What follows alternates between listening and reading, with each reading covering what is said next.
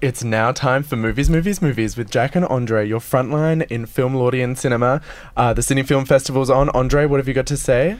Hello. That was One O Tricks Point Never with still stuff that doesn't happen. You guys would make great radio presenters. We're learning. We're getting there. Baby steps. Let's hit the sting. Welcome to Movies on Mornings with Brian and Tina, featuring Jack and Andre.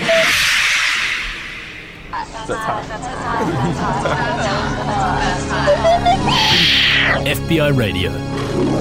Yes. That's right. That's right, my wife. It is time to talk about all things movies with our film lords, Jack and Andre. Hello, folks. Thank you for putting up with us. Thank you so much for coming in and telling us about movies and getting us all excited about movies again. I personally have been to more movies since we've been doing this segment than, I don't know, some other time in my life. That warms our heart, Bridie. So that's a statistic. We love it. Jack, Andre, what's been happening this week in the world of cinema and film? Well, I mean, Jack and I have just seen about 12 hours of movies over the weekend. God. So I say we play the sting and we get right into movie news. Let's do it. Movie news. So even though Jack and I have been glued to the Sydney Film Festival over the weekend, we have some stuff to talk about that's happening overseas. Michel Gondry, famous Francais director of Eternal Sunshine of the Spotless Mind, has a new TV show starring Jim Carrey. I don't know if people have been following Jim Carrey's recent, career moves, but he's opened up as a painter and has, Jack, help me out here. Jim Carrey has... He's just got this insane Twitter presence as well. He's Yeah. been really anti-gun reform. He's been painting all of these paintings. You can go onto his Twitter and see them that are anti-guns, but they're in this kind of evangelical watercolor style. It's got a bit philosophical. Yeah, philosophical. Yeah, if you I think will. an important thing to say is that Jim Carrey has become a very vocal actor in the film industry, talking about spirituality and opening up about his mental illness and his experience of fame. And it's just a very different character to what you see in Bruce Almighty. He's become this very spiritual person. And Kidding, the new show by Bruce Michel... Almighty is the most spiritual. He's God. Eternal Sunshine. Hello. Anyway, the new show is called Kidding. It's directed by Michel Gondry. They are coming back together to collaborate, and the trailer's out if you want to watch it. I'm pretty excited for it. It looks beautiful. I'm excited. Catherine Keener, Judy Greer are in it as well. Amazing cast.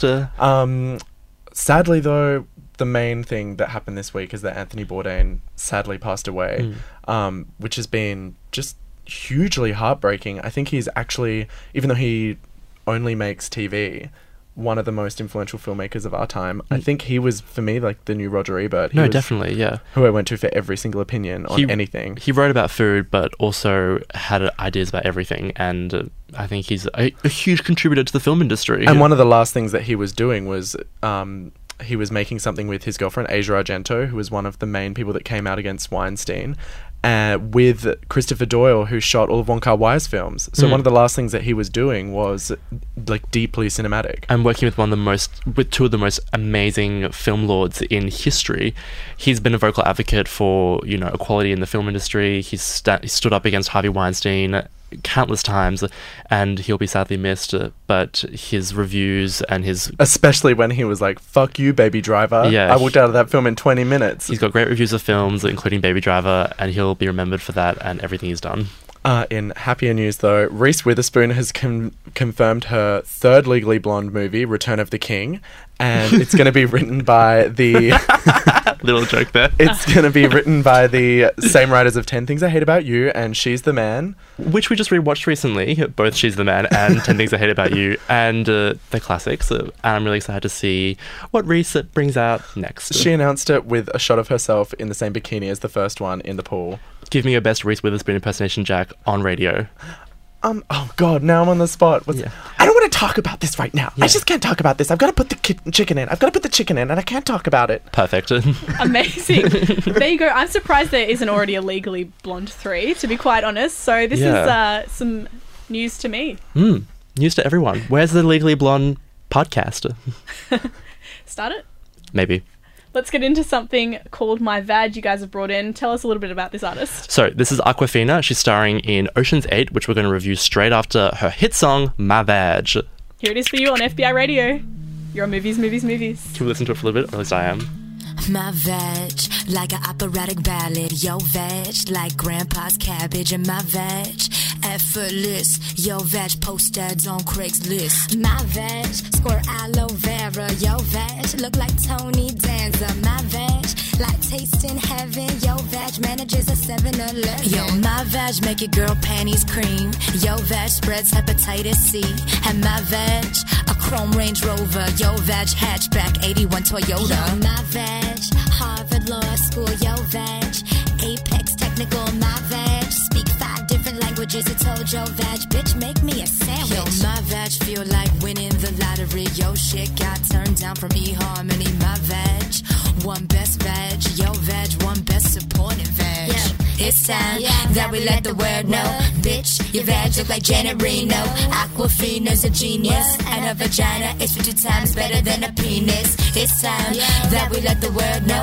Bitch, your veg look like Janet Reno. Aquafina's a genius, and her vagina is 50 times better than a penis. My veg got built-in utilities. Yo fat ass is on disability. My veg a Beyonce weave. Yo veg a polyester Kmart hairpiece. My veg bounce like J-Lo's booty. Yo veg like James Lipton's booty. And my veg, it's ornamental. Your veg is a 5-hour PBS special. Yo, my veg, feed the homeless. Yo veg, date the homeless. My veg, make the dean's list. Yo veg couldn't pass the HIV test. It's time that we let the world know. Bitch, your veg is only so-so. Aquafina's a genius, and her vagina is 50 times better than a penis. It's time that we let the world know. Bitch, your veg is only so-so. Aquafina's a genius, and her vagina is 50 times better than a penis. Yo, my veg is Godfather 1, and your veg is Godfather 3. And my veg got a big-ass gun. Your veg is like pineapple cottage cheese. Yo, my veg got 12-inch gold wheels, and your veg got bird poop on a windshield. My veg beats your veg by a million. Your veg is frightening like Serena Williams. It's time that we let the world know. Bitch, your veg look like Janet Reno. Aquafina's a genius, and her vagina is 50 times better than a penis. It's time that we let the world know. Bitch, your veg look like Janet Reno. Aquafina's a genius, and her vagina is 50 times better than a penis. Better than a penis. That's what I said though. Better than a penis. Better than a penis. Better than a penis. Better than a penis. Okay, I'm done. My Vag by Aquafina. Thank you so much for introducing me to that song, Jack and Andre, our film lords, in for movies. Text in your best My Vag line to 0409 945 945. I'd love to hear it. What have we got coming up still to come in movies? Okay, we've got Hunter Page-Lochard, who's got a film in the Sydney Film Festival, but he's best known for being the first Indigenous Australian superstar. Superhero in Clever Man. He's going to be talking about his film, and I think we're going to dive right into our reviews. Let's get into it. 2 reviews. 1 review. And then another review. 2 reviews. 2 reviews. 2 reviews. 2 reviews. Okay, Film Lord Jack, you're going to go first for 2 reviews. What are you reviewing today? Today I'm reviewing the long-awaited Ocean's 8 film, and you hated the trailer? Yeah. I don't rate the trailer, but that's not to say the whole film won't be great. What did you think? Look, I felt the same way about the trailer. I felt the same way about all of the forward announcing of it. Imagine, I guess, walking into like a duty free after a really, really long flight, and you're on layover for another really, really long flight. You've got like a really dry throat. You're hungry, and then they tell you that everything in this white marble and stainless steel fluorescently lit store is free, like totally free for the next hour. You can just have whatever you want. What you really should have is water and like a shower and some good home-cooked food, but instead you're like stuffing Gucci Bloom in your underwear, and you're breaking your teeth on Toblerones, and you're feeling really sick. And that's kind of how this film is. It's kind of actually really like an extreme kind of fun in a weird way. Ocean's 8 comes after 11 and 12 and 13. George Clooney is dead, probably, and his sister, played by Sandra Bullock, is ordered not to hang out with any of the old cast. She hatches this kind of random plan that she's been planning for years in jail, which is to steal a huge Cartier necklace from Anne Hathaway's neck at the Met Gala and fuck over her old boyfriend, a slimy art dealer fraud who put her in jail. And she's planned it for like every day for 4 years. But everything is figured out pretty last minute with some pretty like extreme 3D printing. It's got a hot supporting cast of Awkwafina of My Vag fame, Rihanna, Cate Blanchett, Helena Bonham Carter, Dakota Fanning, Anne Hathaway, Sarah Paulson, Mindy Kaling, you know, like who else is in it? Gigi Hadid, Kim Kardashian for like 2 seconds. They get everything they want and more. It's pretty basic, chill fun and whatever. I had a good time with my girlfriends. I walked out of this film like, oh, is this how boys feel after every dumb movie? Andre, I went with 4 friends and we were on a high and we loved it and had lots of fun and we were quoting it together on the way home. But you went on your own and sat next to a stinky old man. What did you think of this film? Okay, Jack, thank you for segueing into that. Well, I do... We've had a conversation about this. I didn't enjoy this film as much as you. I didn't think it was as exciting as you make it out to be. But I really think it's because I sat next to a stinky old man in the cinema and it just wasn't the right setting at all for watching Ocean's 8, which should have been with all my GFs having a good time with pods around me. But set aside that, I just felt like this felt very dull in a weird way. It felt like I was listening to a really bad Maroon 5 album and I just felt very... just kind of, I don't know what the word is, but I felt like everything about it never really amounted to anything exciting apart from Rihanna's performance and Anne Hathaway. And Helena Bonham Carter. Yeah, I mean, I don't want to pit them all against each other because that beats the purpose of the film, but I found myself picking out things that I didn't like. I don't know, I didn't feel really in it to win it with this, and I think that's why I have so many bad things to say about it that I'm not going to say on air, because I just wish I'd gone in and been totally just like freaking in it, but I wasn't. There's something about it that kept me out of it, and I think it's the duty-free Gucci Bloom tackiness of it. It's Sandra Bullock.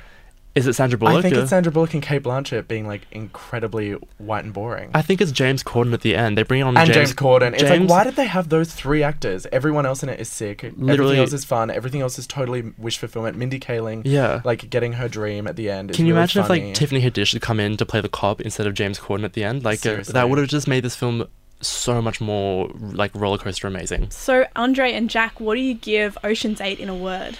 Hyphenated stinky old man. It needed more ugly people. We're really just flipping the script on in a word, aren't we? I think we are. Okay, Andre, let's get into your review. What are you going to be reviewing today? So I went and saw Hereditary this week, and I feel like, let me be completely honest and transparent, I feel like when you're reviewing a horror movie, you just need to be transparent about what kind of horror you like, because everyone has different levels of tolerance of scariness. I love Scream, I love Saw, I really mess with The Strangers, and I also love The Descent. But these horror films are scare-tainment, and Hereditary is not scare-tainment. If I had a horror grinder profile, it would probably say my preferences are Rose McGowan, Neve Campbell, and Katie Feathers. Hereditary to me is like a darker Paul Thomas Anderson knockoff about a family figuring out they have a genetic curse because people around them just keep dying. But let me just say, it is probably the most isolating, grisly, nightmarish film I've seen in a long time. I don't even want to go into plot details. I just want to talk about my experience of how scared I was. Definitely one of the most traumatic films I've seen ever. And I feel like even though the ending kind of gives away the mystery, it still has 2/3 of probably the only thing that's as scary as The Babadook, which I thought was horrifying. All the maddening horror kind of dies by the end, but I'm happy to say that Hereditary is one of the best studio horror films ever made. Don't mind the hyperbole, starring Toni Collette and our new favourite actor, Jack, I've forgotten his name. Alex Wolff. Who's also in My Friend Dharma, Jumanji 2. You were like me with Ocean's 8. You came out of this bitching, so tell me what your thoughts are, Jack. This movie just has a shitty ending. Oh, yeah, it's true. Actually, like, the last third sucks, and it's not scary, but it's, like, very, very well made, and Toni Collette is incredible in it, and there is a scene in the middle of it that is probably the most traumatic thing I've ever seen in the cinema. It's probably going to be remembered for, like, 50 years as being as impactful as like what I imagine the shower scene was in Psycho. Are people hearing that? It's really the most traumatic scene. It's not scary, it's traumatic. This film is like actual emotional terrorism. I've got chills all over. Me too. Jack, what do you give Hereditary in a word? Ooh, go see Rabbit Hole with Nicole Kidman. Andre? Jack, that's not one word. It never is. I'm giving this capital T traumatic, but I still think it's astounding. Yeah. Well, that's 2 reviews, and when we come back, we're going to be talking to Hunter Page-Lochard for Sydney Spotlight right here on Movies on Mornings with Braddy Tanner. This is Miss Red with Dagger. See you after this. Miss Red with Dagger. You're on FBI Radio. We are in the midst of movies. It's now time for this.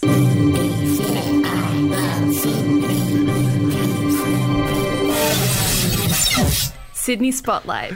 Sydney Spotlight is a great time where we get to shine that spotlight right back on Sydney and see what's going on around town in the world of film and cinema. And we are joined for Sydney Spotlight by a very special guest, Hunter Page-Lochard. He's been in Sapphire's Brand New Day and is a lead actor in Clever Man. He's now making his directorial debut. That's it. In a self-written, self-starred-in film called Charlie, which is premiering at the Sydney Film Festival. It's a huge welcome to you, Hunter Page-Lochard. Hello, thank you for having me. Thanks so much for coming in. Yeah, thank you so much for coming in. Seriously, that was a great introduction, by the way. I love that. Oh, thank you. That was No good. worries. That was good. I'm really excited to have you here. I feel like I've been following your career for many years now because I was watching maybe one of your first short films that Jacob Hanrahan made. Yes. Around one of my, like, back when I was in film school in like a itty bitty afters film school. Okay, Dish, I don't know this. Okay, so Hunter was in this film and it was about you connecting with a homeless man. Yeah, and who played Glee, but I can't remember his name. But it was really funny, and you guys jam on The Lion King, and then you end up feeling better, and it has some similar tie-ins to your short film, I would say. Yeah, you could kind of say that, the whole Rafiki Simba kind of mentorship, and the like missing parent. Yeah, definitely. Because I made this film about grief and dealing with grief. I've kind of had that around my family a lot, so I kind of was like, I need a little bit of a cathartic release within my own life. So I made this film in a kind of dedication to that, but kind of wanted to see the positive side of it. Can you give us a little brief intro to Jolly and maybe what it's about? Jolly's about a young ex-dancer who has a knee injury and lives outside of Sydney. He's gone back to his hometown, and his brother comes and kind of puts a pebble in the calm pond and stirs everything up. And so he goes out for a walk and kind of faces his demons, and then is left with the choice whether to continue or not. Can we also just add that the mum is played by Deborah Mailman, and if there is a dead parent that makes me cry the most, it's probably the idea of losing Deborah Mailman. Oh, definitely. gosh, me too. Definitely. Yeah. Do you mind talking a bit about working with Deborah? She's just one of my idols. No, God, Deb's kind of been around my life for a long time as a mentor. She was Auntie Linda on Clever Man. So kind of, we were actually shooting Clever Man season 2, and I'm like, I need a mum. Do you reckon you could just help me out real quick? And she's like, yeah, sure, bub. So I was like, yeah, sweet. And so kind of got her on the last minute. Yeah. Talk us through a little bit about being a director, filmmaker. What does that differ to just being an actor, dancer, or? Yeah, definitely. I kind of love it. I've grown up around people like Wayne Blair and Warwick and Rachel Perkins and forgive me for forgetting Leah Purcell. And other amazing directors my whole life. My father, for instance, Stephen Page. So I've kind of been around that kind of energy and that storytelling essence. So I kind of always wanted to do that no matter what. And it is completely different. You kind of sit back and you take orders. Well, you take direction, and then when you direct, you're kind of the one responsible for all that. So it's a big difference. Hunter, did you learn anything on your first time directing Jali that you'd like to share with young filmmakers who might be listening? Yeah, don't be too ambitious and act in the thing that you do. That's a directorial debut. Maybe just sit back a bit and take some less roles, but then still be ambitious. Yeah. I don't know if I can give too much away by saying this, but in the film there's a moment where you're wounded and you're having to endure the wound. I guess I want to ask you, how, as an actor and director, how do you even begin to sort of know what the good take is when you're trying to act like you're in incredible pain and also call cut and also control everything and man the scene and man the crew. Oh god, well I definitely had great help and a great crew. They all know who they are and they were all hands on when it came to stuff like that. I think we all just had to trust what we were doing and what was in front of the camera and yeah, so it kind of just fell into each other's hands at times, yeah. And what else are you jazzed about? What are you seeing at the Sydney Film Festival? Oh, I just saw the boy band documentary. Oh my god! Forgive me, I forget the name of it, but it was amazing. I'm keen to see 1%. I saw Upgrade the other day as well. I love how Australia can do genre like Upgrade, and it feels seamlessly like it's a Hollywood film, which I loved. It kind of proves to the point that we can do that in Australia. Yeah. Not to put you on the spot, but I feel like you've conquered dance, TV, and pretty soon film. Is there a next step, I guess? Science. So me and Tesla, are going to hook up. Yeah, cool. Going to do an indigenous, community. Step aside, Grimes. Step aside, Grimes. We are almost out of time for movies today. Did you guys want to mention something about the Danger Film podcast before we get out of here? Definitely. Before we do that, though, I just want to remind everyone that if you want to go see Charlie, it's playing before Strange Colours, Friday the 15th, 8:35, or this Sunday... this Sunday at 4:15. On the 17th. We can have all the details for that one up on the program page, thanks to my producer, Brie.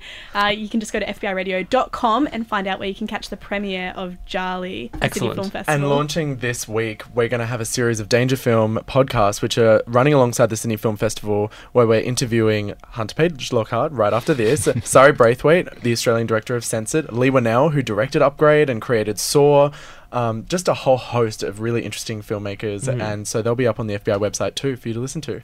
Jack, Andre, my film lords, thank you so much for coming in today, and thank you so much to Hunter Page-Lochard for being our special guest here on Movies on FBI Radio. This is Courtney Barnett with Sunday Roast, your mornings with Bridie Tanner. Love you, Bridie. Bye, guys.